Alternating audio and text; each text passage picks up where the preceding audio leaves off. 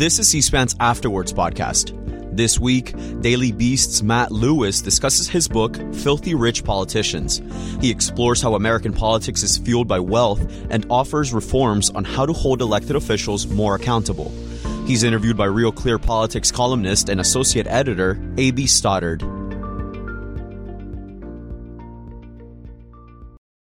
So, Matt, it's wonderful to be with you, and it's a delight to be able to get to do this with you. We've known each other for years, and I find you to be a singularly happy and hopeful and patriotic person. And I think anyone who cares about our system of governance and representation will learn a lot from your hard work and your deep research.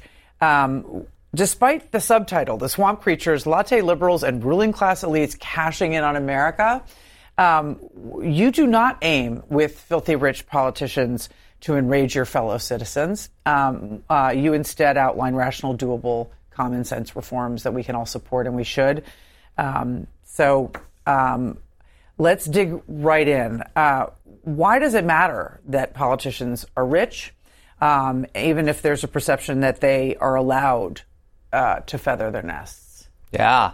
Well, look, I think that the reason it matters is that it is eroding trust in liberal democracy and elected officials. And we have seen a correlation, I would say, in the last 4 or 5 decades between the gap widening between our elected officials and normal average Americans. And at the same time, we've seen the erosion of trust in our elected officials. Now, that parallels a loss of trust in a lot of institutions, but politicians are actually at the bottom, members of Congress specifically, less popular than colonoscopies, essentially. So that's why the book matters. And have they always been richer than the rest of us? I think that clearly politicians in general have generally been people who are richer. And certainly if you look at presidents, George Washington was incredibly wealthy. We think of Franklin Roosevelt, Theodore Roosevelt, Donald Trump. It's a long list. I think the real difference is the lower chamber, members of the House of Representatives. And since about the time I was 10 years old, their wealth has doubled. And meanwhile, the wealth of the average person has kind of been a flat line and in some case gone down. I'm talking about adjusted for inflation and things like that. There is right now, the average member of Congress is about 12 times richer than the average American household. And so I think as that gap has grown, some of the distrust and the sense is that the game is rigged. And, there are politicians who I think talk about the game being rigged, talk about the swamp in order to exploit it and to sort of play on populist sympathies. But the truth is they kind of do have a point, as illustrated in the book. Meanwhile, they are it. So populism is rising because there's a tension inherent in the fact that Americans can no longer count on jobs that provide a living wage. Meanwhile, they're represented by people who are wealthier than them who continue to get wealthy while they are public servants. Yet, being loaded does not seem to be such a problem because in your book, you note that rich incumbents, though they're hit on this by their opponents all the time, often win. Yeah. Why? How? Usually. Well, I think it's partly the same reason that people can hate on Congress in general, but they vote for their own congressmen. And so, like in North Dakota, for example, John Hoeven is a very, very wealthy U.S. senator. And in the decade or so that he's been in Congress, his wealth has doubled. And his opponent tried to use it against him, and it didn't work at all. And we see this happening in many, many races. Don Beyer in Virginia, the very rich car dealer, it was used against him in a Democratic primary last cycle. Didn't work at all. And I think that basically it doesn't resonate as a campaign issue against a specific member. But I think that collectively, this sense that politicians are getting rich, or they're richer than us, which is a little bit problematic, but they're oftentimes using their perch to feather their nest. I think that has the effect of kind of eroding trust in the institution, even if you still vote for your own member of Congress.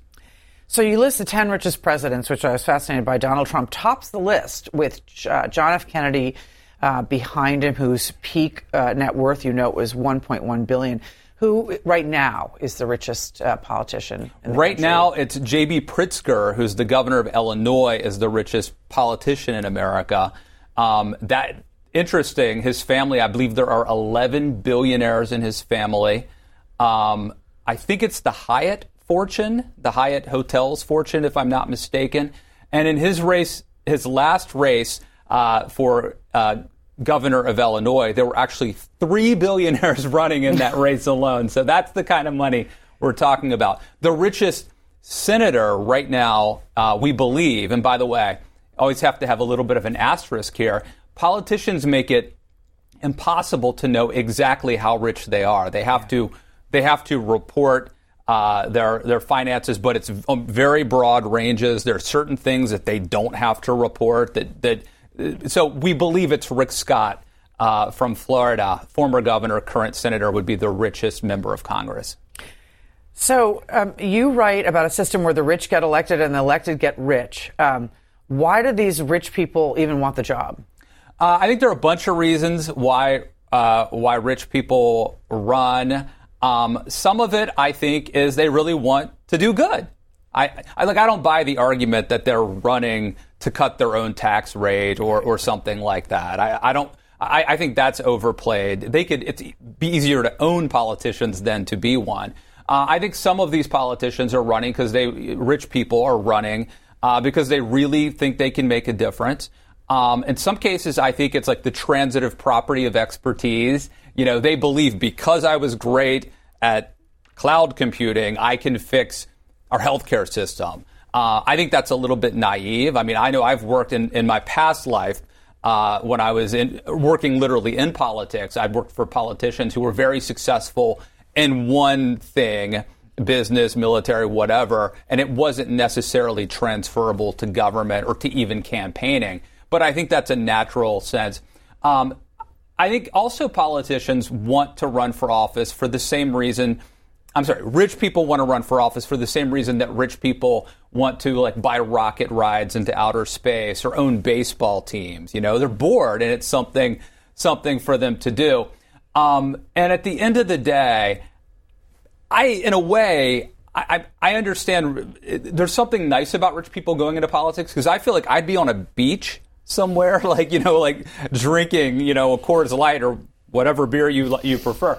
I don't know that I would actually want to go into public service. So in a way, I admire it. But I do think it's troubling when the average person representing us is 12 times richer than us. I mean, it's hard to believe that they really are in touch with the average person's concerns.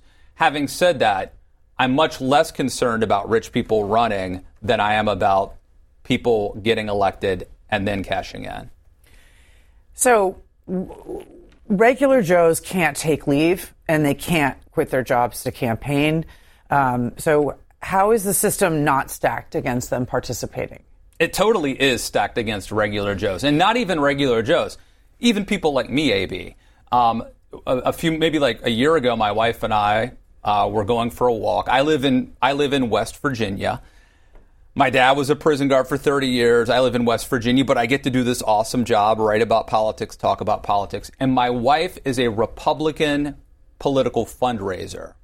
And so with that as the backdrop, we're on this walk, and I was telling her, I'm like, since we live in West Virginia, if the political environment weren't the way it is, there's a scenario where I could possibly run. I mean, there's an open governor seat in West Virginia right now. There's an open there's a competitive U.S. Senate seat, which opened up the House seat where I live. And I'm like, maybe in some scenario, I could run for that House seat. And she's like, well, no, you couldn't.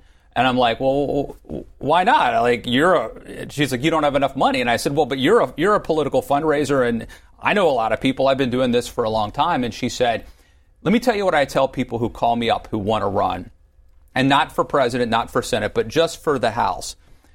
You have to either give your campaign $300,000 or raise that much money from your personal Christmas card list network before it's even worth my time to try to introduce you to political action committees or rich donors. And like, even I, someone who has worked in this industry for a couple decades now, I don't have enough money to run for the House, and let alone, an actual kind of Joe Sixpack out there like my dad. I was actually going to ask about that eye-popping factoid that comes from your bride later. It is it's incredible. In the book, right? It's right. incredible. And I think it's a great teaser for why people, need to buy the book. When it comes to the elected getting rich, you argue that insider trading is the most toxic, and I agree with you. Let's be bipartisan and walk through the examples of Senator Richard Burr and former House Speaker Nancy Pelosi, if you could. I find it most interesting.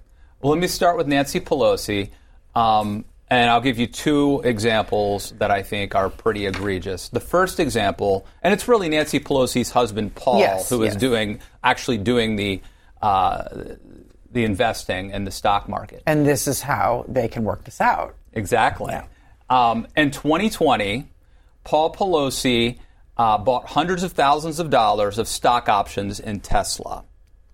5 weeks later, Joe Biden signs an executive order mandating that federal, local, and state fleets begin transitioning by 2027 into zero-emissions vehicles. So you can imagine what happened to the stock of Tesla after the president signed that executive order, right? It went through the roof. Coincidence or inside knowledge?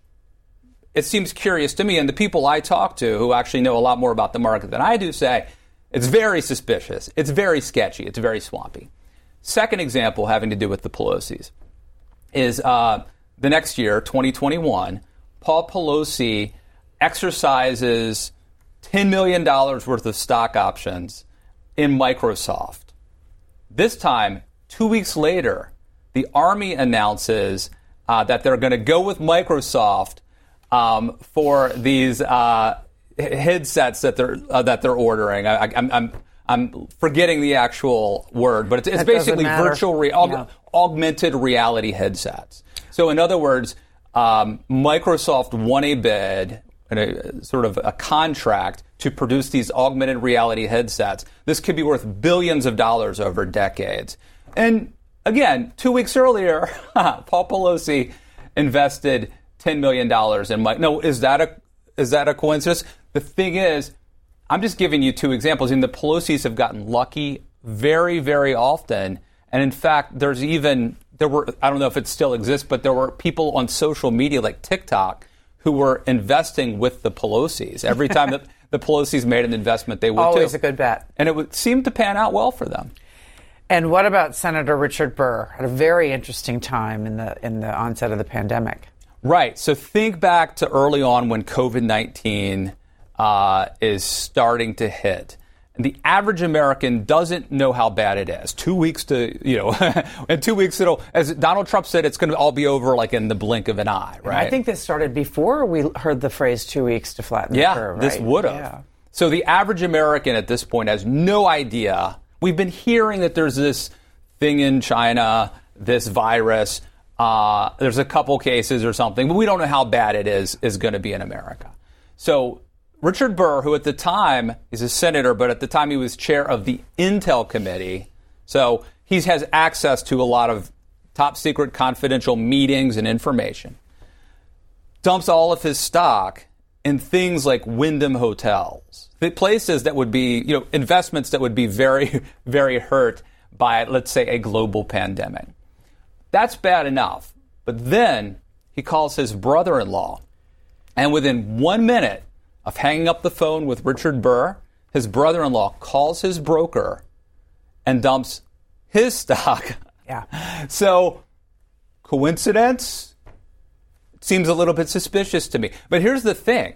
Whether this is insider trading or not, it doesn't really matter in the sense that the damage done to anybody paying attention is, it certainly has the appearance of impropriety.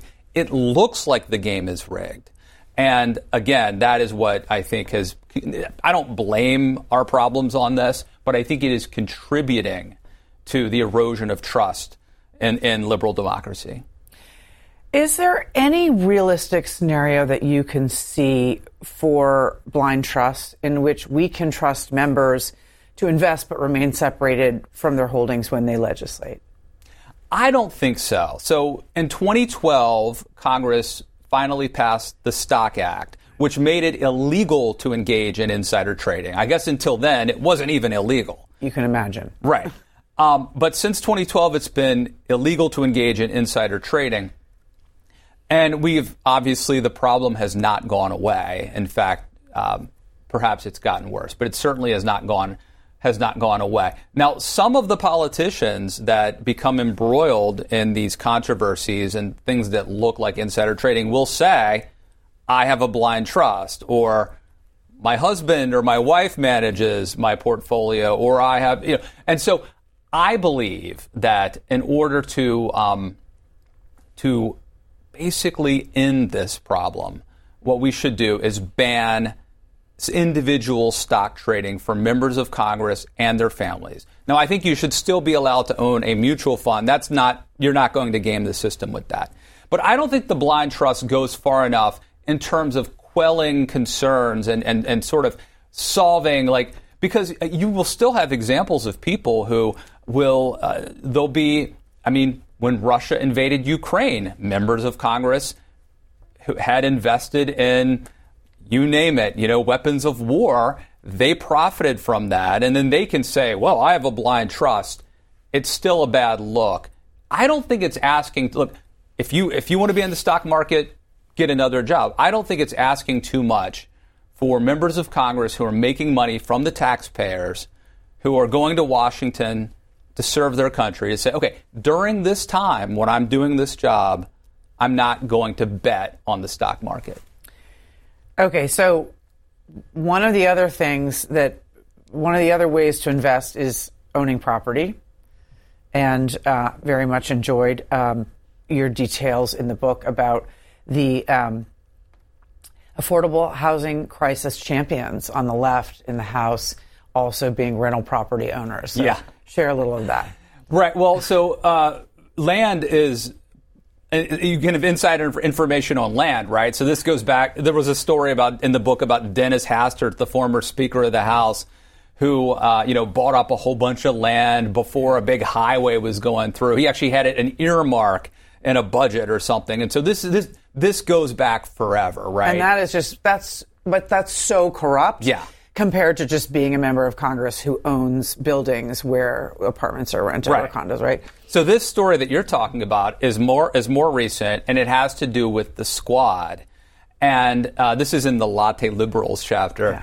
Yeah. And so basically what happened is during COVID, there was pressure from progressives to put a moratorium on evictions. During COVID, they said you shouldn't be allowed to evict somebody from their home, which, I can understand that. But what's interesting is that these progressives then also went out of the way to say, but we have to reimburse landlords. We have to pay landlords. If the renters can't pay, we have to pay the landlords. Now, again, I, as a kind of a center-right, columnist, that makes perfect sense to me, but it seems a little out of step with what you think of the left. And it is interesting, right, because at least two members of the Squad were landlords themselves.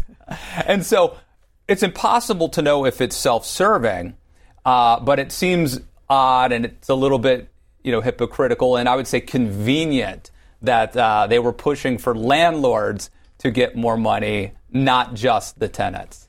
Yeah, it is. I think that landlords have taken a lot of heat from the left, and we do have an affordable housing crisis. But at the same time, people who invest their hard-earned money in property and then they have rental income. Yeah. It's completely fair game. It's not inside trading, and it's just interesting. But I urge everyone to read the Hastert thing, because that is just really the opposite of what we send people to Congress to do to represent us.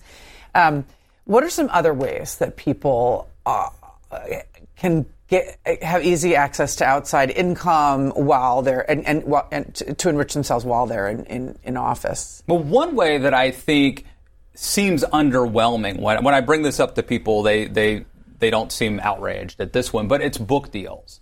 I think book deals are a big way. In fact, literally, as we're talking just a couple weeks ago, Ron DeSantis became a millionaire because of a book deal.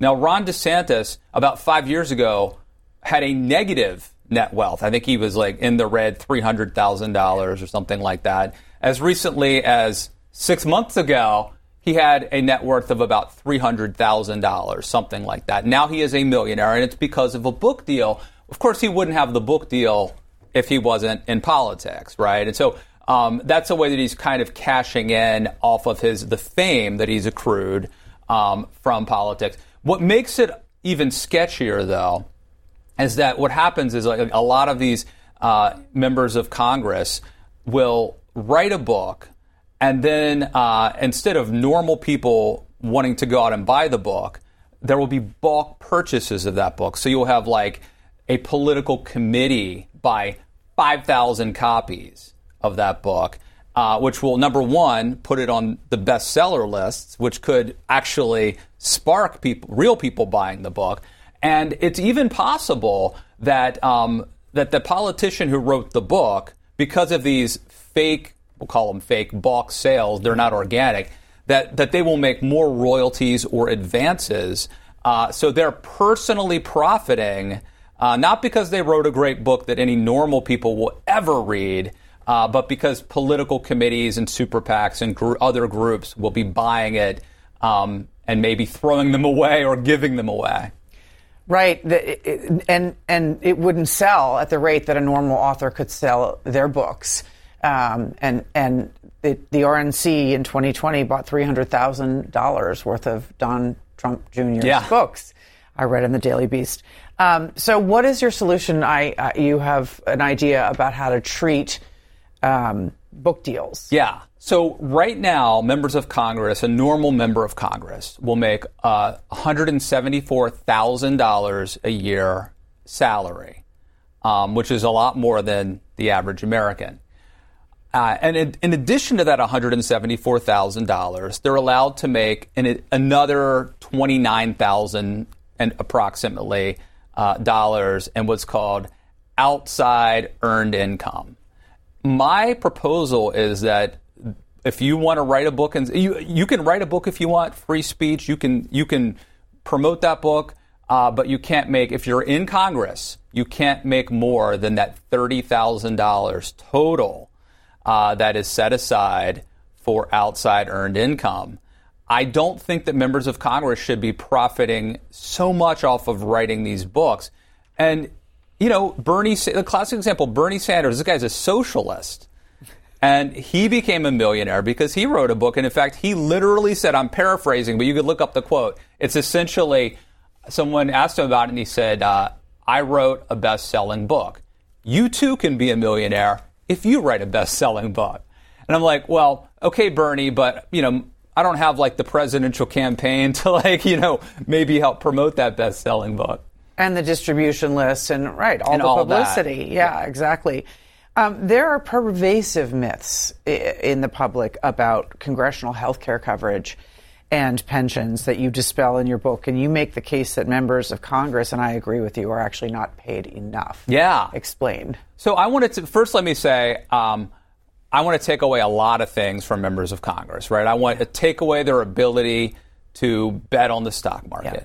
I want to take away their ability to take the revolving door into lobbying. I want a 10-year moratorium on that. Right? I want to take away their ability to get rich on book deals. So there's a whole bunch of things that I want to take away. In return, I want to pay them more money to actually focus on their real job. And that sounds counterintuitive to some folks. Because, again, the average congressman's making $174,000 a year, and that's a lot. That's a lot more than most folks. But, they have to travel back and forth. In some cases, they have Washington, D.C. is very expensive. They have a house in Washington, D.C. and a house back home. I don't begrudge them making a good living, but I would rather them focus on that than on the book and the stock market. But I forgot your actual question. What was that? No. What about the fact that most Americans believe that they have the best coverage? They're covered for life, pension for life. Everything is lined up. You talk about that. That is sort of misunderstood. Yes. And while we are talking about them being filthy rich and having access to other ways to enrich themselves, it's a good thing that you note that it's not actually, when it comes to healthcare and pensions, what people think it is. So yeah, totally. And actually, it's one of the funny things about the book is I think this book is going to outrage some people who don't realize how bad it is, and then it's going to calm down some people who are conspiracy minded and think it's even worse. Facebook, there'll be Facebook memes that will make claims. Like there's a claim that as soon as you get elected to Congress, you've got a lifetime pension, which is not true. What George Santos might have. George Santos apparently believed it, according to. You have good George Santos content in here. He told a friend that if I just get elected, I've got to get elected. I have a lifetime pension. Actually, it is, you have to serve at least 5 years to get a pension, and then it kicks in at the age of 62. And yes, it's a good plan, but it's pretty much commensurate to what you would have if you were working a nice government job. It's not as crazy or as glamorous as people make it out to be. Yes, it's good. But you have to serve a minimum of 5 years, and then you have to wait till you're 62. So it's not as outrageous as some people, as Facebook might tell you. And what about their health care? A huge issue for most Americans. It is. Again, they've got a good plan, but it's not, it's not like utopia for them either. I do believe, and you might remember this better than me, but there was something I found that's in the book that they can go to a naval hospital in D.C. physically for free treatment. There was some weird loophole like that. And that would be awesome if you they'd have to be here, if you were in D.C. Yeah. But by and large, they have a good health care plan, but it's not worth getting upset about. That is not the top of my reason to be worried about filthy rich politicians. So you grew up in rural Maryland. You live in West Virginia now. How did your background and your life, your journey influence this book? Well, I think that, so it's about filthy rich politicians. And on one hand, I think it's important to understand why normal Americans, average Americans, working folks, feel like the system is broke and feel like the game is rigged. And it's hard to do that if you're in a bubble. So I think by virtue of coming from the background I come from and from living in West Virginia now, it's helped me stay in touch and be a little bit more sensitive to kind of the populist vibe out there. And I'm grateful for that. And I think that's helped me write the book. At the same time, though, I think my experience working in Washington, D.C., where I worked for years in politics, has also led me to realize some of these conspiracy theories are not true. There are a lot of really good people who work in politics who are really trying to do the right thing, who are trying to do well. And so hopefully that's reflected in this book. I do believe we need reform. I do believe we need to be sensitive to the plight of working Americans out there in the country who are upset. I don't want people showing up at their doorsteps, though, with pitchforks and lanterns. As I write in the book, I'd rather have them showing up with well-typed resumes. And that's kind of the goal. Yeah, it really is important to tell people who are not familiar with the system and Congress up close that they are not all corrupt. There are some that are, who are, but they are not all corrupt, and they are working hard, and they're schlepping between two residences and trying to educate their kids and see their aging parents. And it is a really, really hard job. It could be a tough for people who come, and the system disincentivizes cooperation. So it's a very frustrating, but it is a good gig, as you point out, for people who want to be greasy about it. You have so many good details in this book, and my absolute favorite one is Donald Trump's head of the Environmental Protection Agency, Scott Pruitt, who is as corrupt as they come, and people can look that up. I'm not wrong that he had a weird obsession with Ritz-Carlton hand lotion and sent staff out to buy it. Oh, yeah. Doesn't get better than that, Matt. But what I loved also was Ron Paul, he ran for president. He's a former member of Congress. He refused to give his children allowance growing up. He's a libertarian. They pride themselves, he and his son, on being sticklers with their office budgets in the House and the Senate. Yet, according to a 2012 report that you cite in your book, he had paid more than $300,000 in salaries or fees to, let me read this list, his daughter, brother, grandson, daughter's mother-in-law, grandfather, and grandson-in-law. Talk about being on the dole.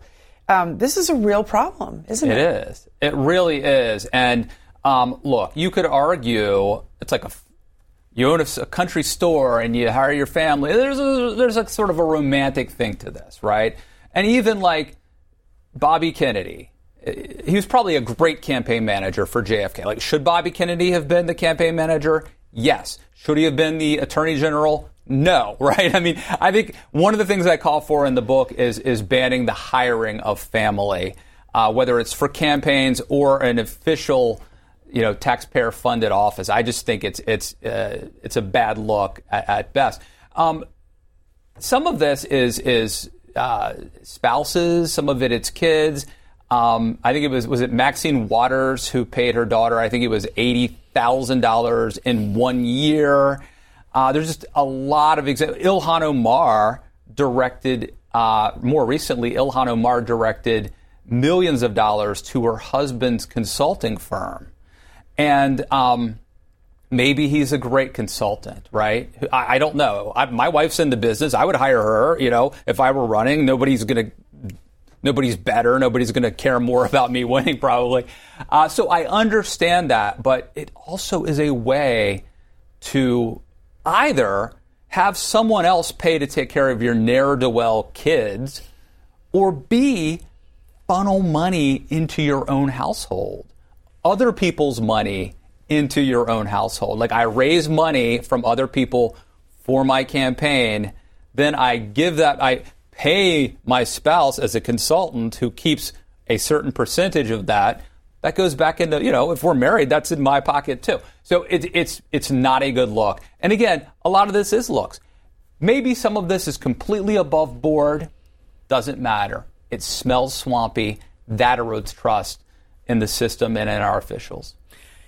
So, look, how do the family members of Joe Biden and Donald Trump fit into this conversation? I don't know if you're going to compare them. One situation is worse than the other, but this is what we've this is what we've had with the last two presidents.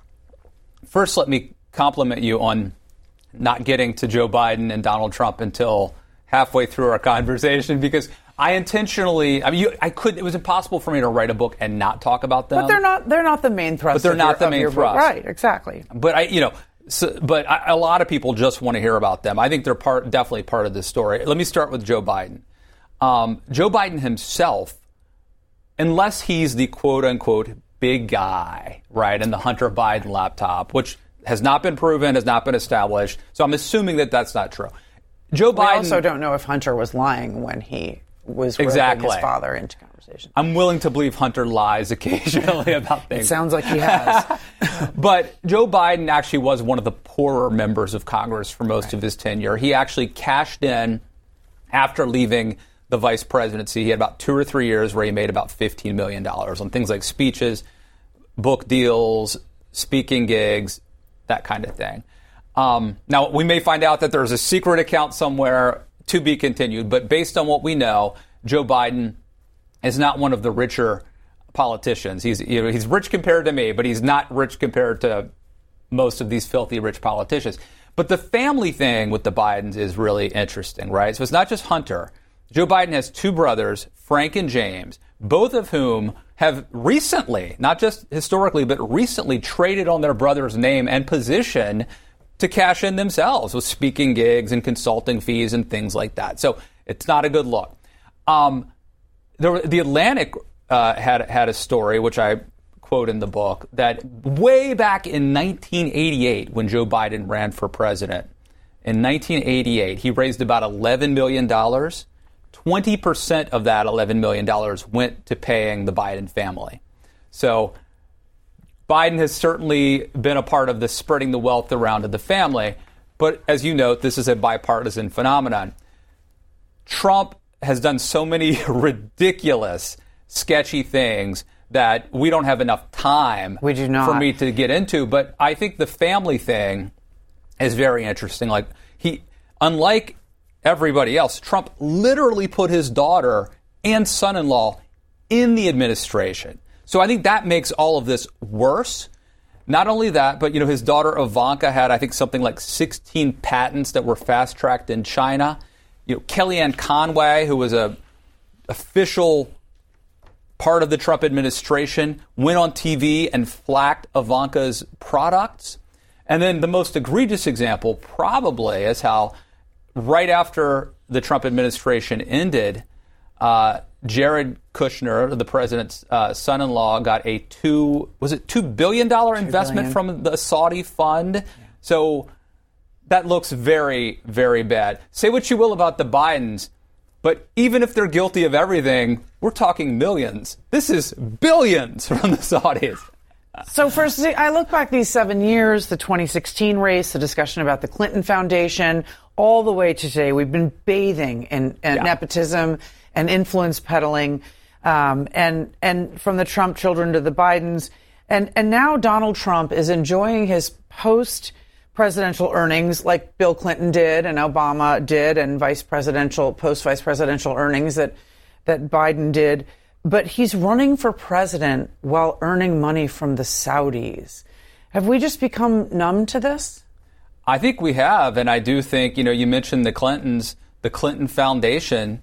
Hillary, it was taking in foreign money at a time when it was assumed that Hillary would be the next president. So, yeah, I think we've become inured to this. I mean, I went back and looked. After Ronald Reagan left the White House, he went to Japan and made like $2 million on speeches. And I don't know if you remember this, AB. It was an outrage. People were up in arms that Reagan made something like $2 million from giving speeches. And now that's chump change. That's nothing. First of all, it's perfectly on the up and up, in terms of ethics and legality.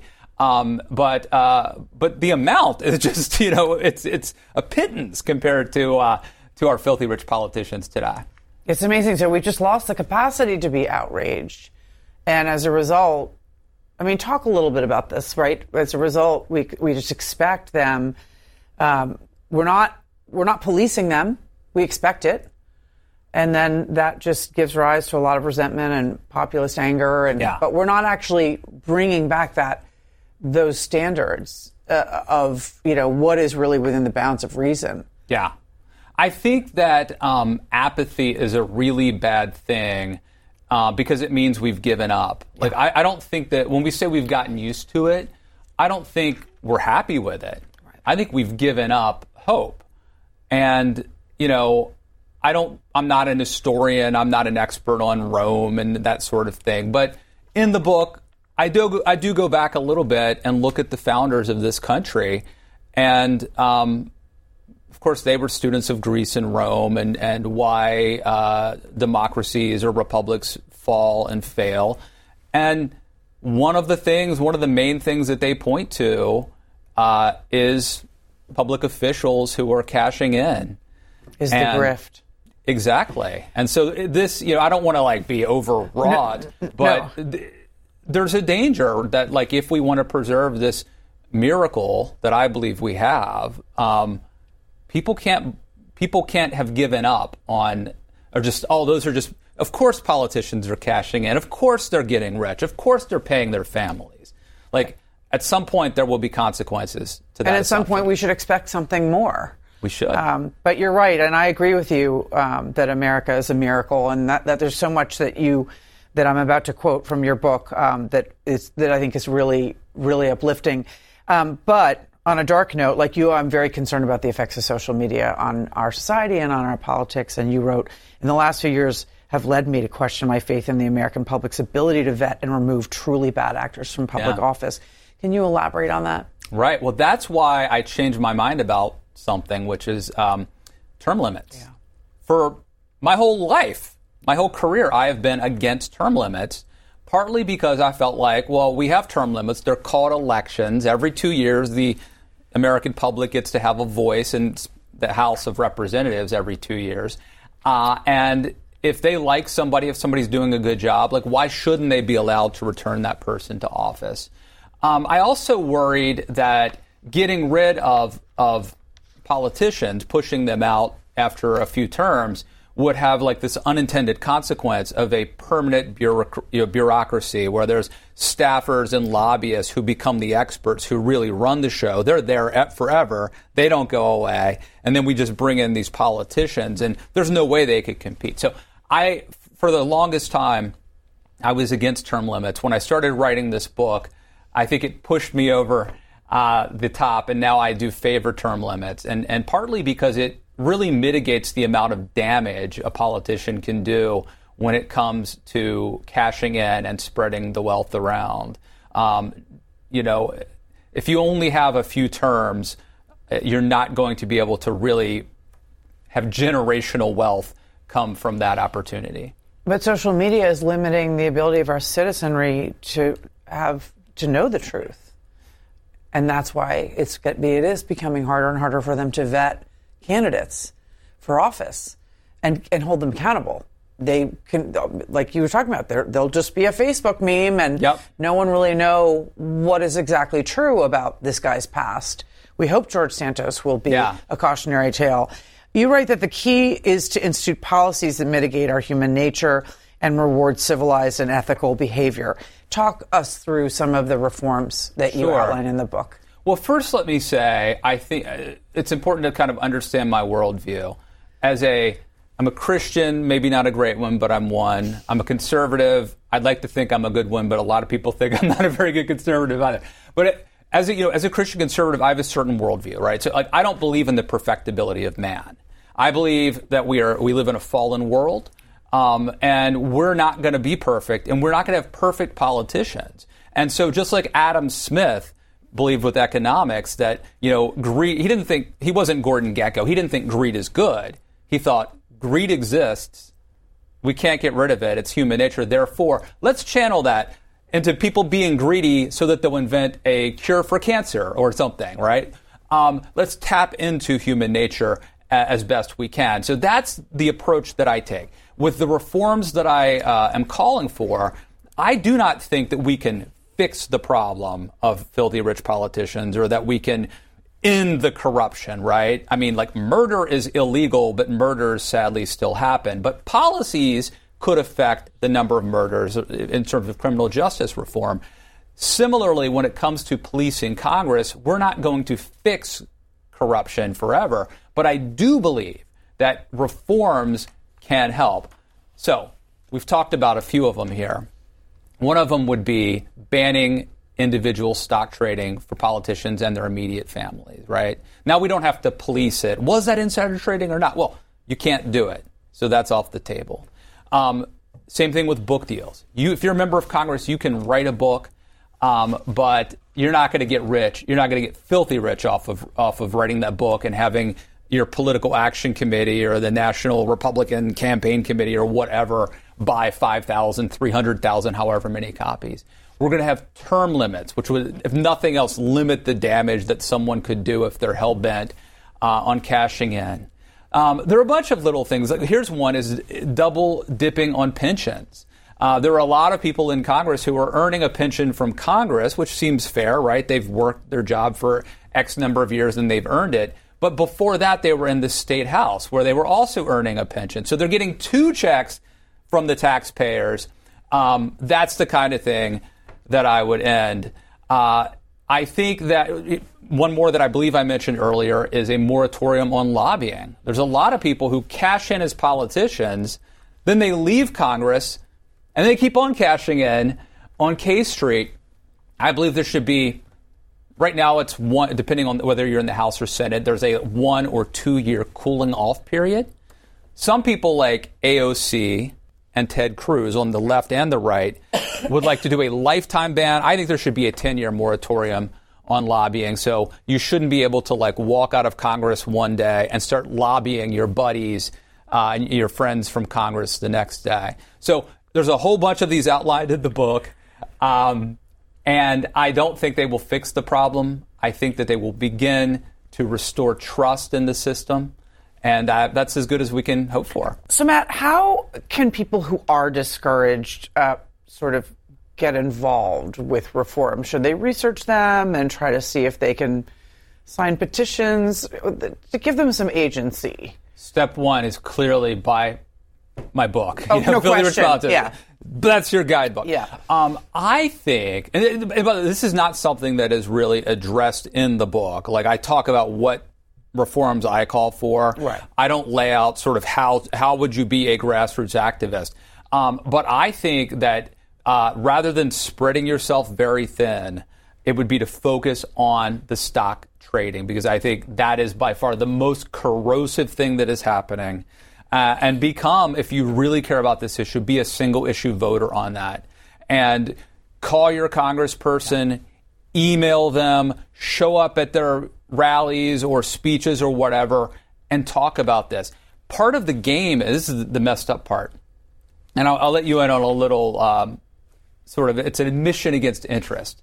It's a not flattering admission by me. But as I was writing this book, there came a point where I started to be like, oh my, what if Congress actually bans stock trading before my book comes out? Oh, I know, that'd be so Now I'm funny. rooting against you. But luckily for me, there was no chance of that. Because even though almost every member of Congress says now, even Nancy Pelosi now has been pushed by the left into saying she wants to ban stock trading. Everyone says it, but it never happens. The bill's never quite right. In some cases, there might even be a poison pill put in there to make it untenable. And so everybody will say they're for it. How do they actually vote? And do they make it a priority? And in addition to lobbying, please explain to the rest of us how this particular species of person can raise vast sums of other people's money a lot of the time. And then when the campaign's over, use those to bolster their brands and their careers. Right. I think a lot of people don't know that those dollars actually stay with them. Yeah. Well, it used to, you would know this, A.B. Most Americans probably don't know that until like around 1980, members of Congress could raise millions of campaign dollars and retire and keep the money personally. There was nothing illegal about it. They could just transfer it into their personal bank account. Insane. So things have gotten better right. than they used to be. But we're talking about people who leave Congress but keep cashing in. We've talked about lobbying. That's the number one way. And it's something like a quarter to a third of members of Congress go into lobbying after they leave.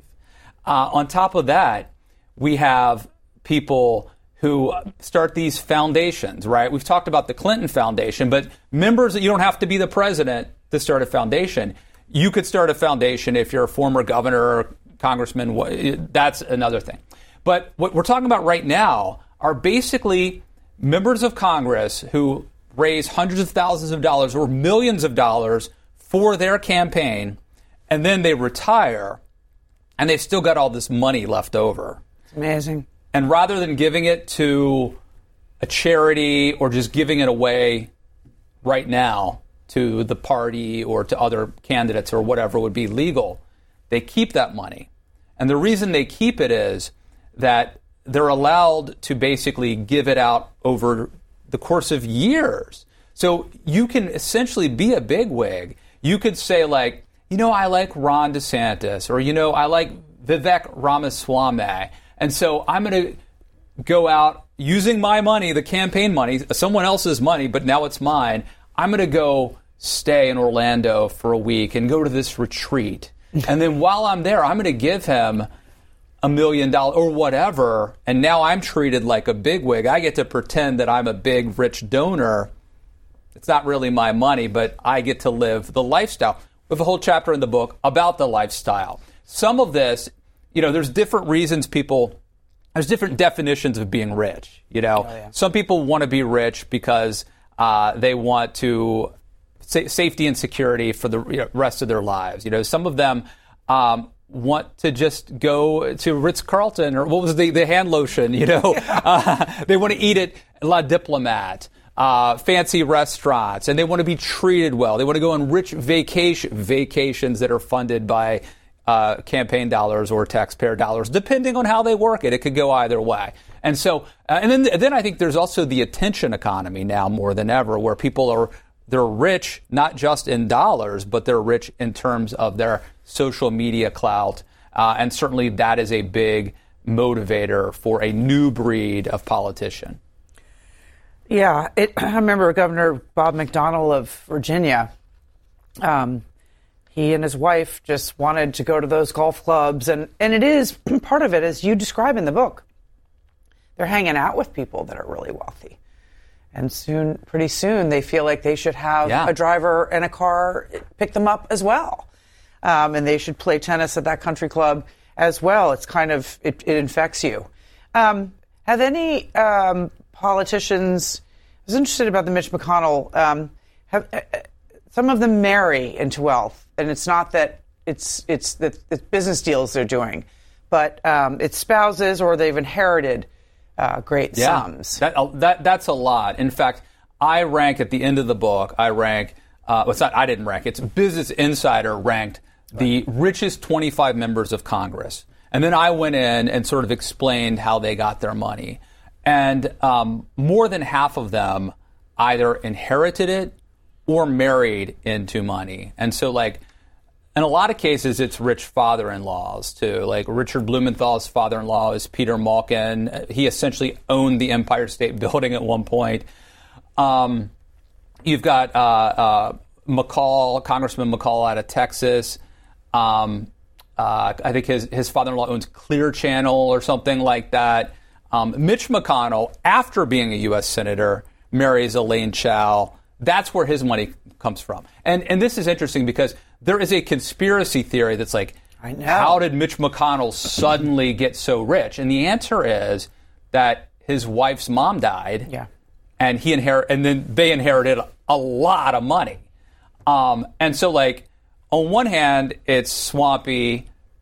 On the other hand, it's not nearly as crazy and conspiratorial as some people would have you believe. Not at all. Yeah. I mean, they just inherited a bucket. But it is interesting. There are all these conspiracy stories. Ro Khanna is another example. A very prominent young, I think, California congressman. Most of his money is from his wife. But look, there's a tradition of this. Lyndon Johnson would not have been president without Lady Bird Johnson's dowry. Right. So. Well, you're optimistic, which I really appreciate, as I've said several times. You write, in today's politics on both sides of the aisle, it seems the cool kids have settled on a false choice. We can look the other way while more and more Americans lose faith in institutions, or we can wise up and start a revolution. I prefer the third option, to acknowledge our problems and fix them. That's the case for tax reform. So lay it out for us. Right. So, again, just like I'm not an expert on the stock market, I'm not an expert on tax law, but you don't have to be to know that you're getting, I won't use a bad word, but normal Americans who work for a living are getting the short end of the stick. The way it works is if most of your money is derived from investment income, you end up paying a lower tax rate than those of us who actually work for a living and earn a salary. And it just so happens that most of the money that most members of Congress have are earned from investments, not from a salary. Therefore, your filthy rich politician, generally speaking, is not only richer than you, not only 12 times richer than you, but pays a lower tax rate than you or me or their average constituent. And I think that's wrong. I'm not saying that we should raise their. I'm generally in favor of lowering taxes, by the way, but I think everyone should pay the same rate. That the guy who's a carpenter or a plumber shouldn't pay more money than someone who made a smart investment off of Microsoft or Tesla. And I think it would go a long way toward restoring trust in the system if that were the case. And by the way, I should say that there was a movement to fix this problem fairly recently, excuse me, and it was Kyrsten Sinema who stopped it. Right. That's an interesting thing, right? That you write in there that it's great for the people who are in Congress to keep it the way that it is, but maybe it would make a great outsider presidential campaign platform. It would. So finally, you say, my most important advice is not to succumb to bitterness. And given a choice between naive trust in the American system and cynicism toward the fat cats in the ruling class, trust is better. Why should we still trust? Well, first of all, let me say that I hope that people who are angry, who are populist, who read the subtitle and love the subtitle buy the book, right? I want them to buy the book. I do too. And I want them to go like, let's give it to Nancy Pelosi. Let's give it to Richard Burr, those fat cats, ruling class, latte liberals. It's fine if you go into this fired up. But my hope is that you will be fired up enough to push for these reforms without engaging yourself in the politics of victimhood and bitterness and envy. And if for no other reason, like not only is that toxic for the nation, it's really bad for you as an individual. Like, if you believe that the game is rigged against you and that there's nothing you can do to get ahead, and that the fat cats, it's over before it started, that doesn't lead you anywhere good. So politics is important. It's worth the fighting for. Don't let it drive you crazy. Well done. Thank you. Thank you so much. Thanks for listening to this week's Afterwards podcast. If you enjoyed this podcast, listen to C-SPAN's podcast about books. Learn about the latest nonfiction books and best-selling authors. In each episode, we report on bestsellers lists and book reviews from around the country. You'll also hear authors talking about their latest books and insider interviews with nonfiction book publishing industry experts.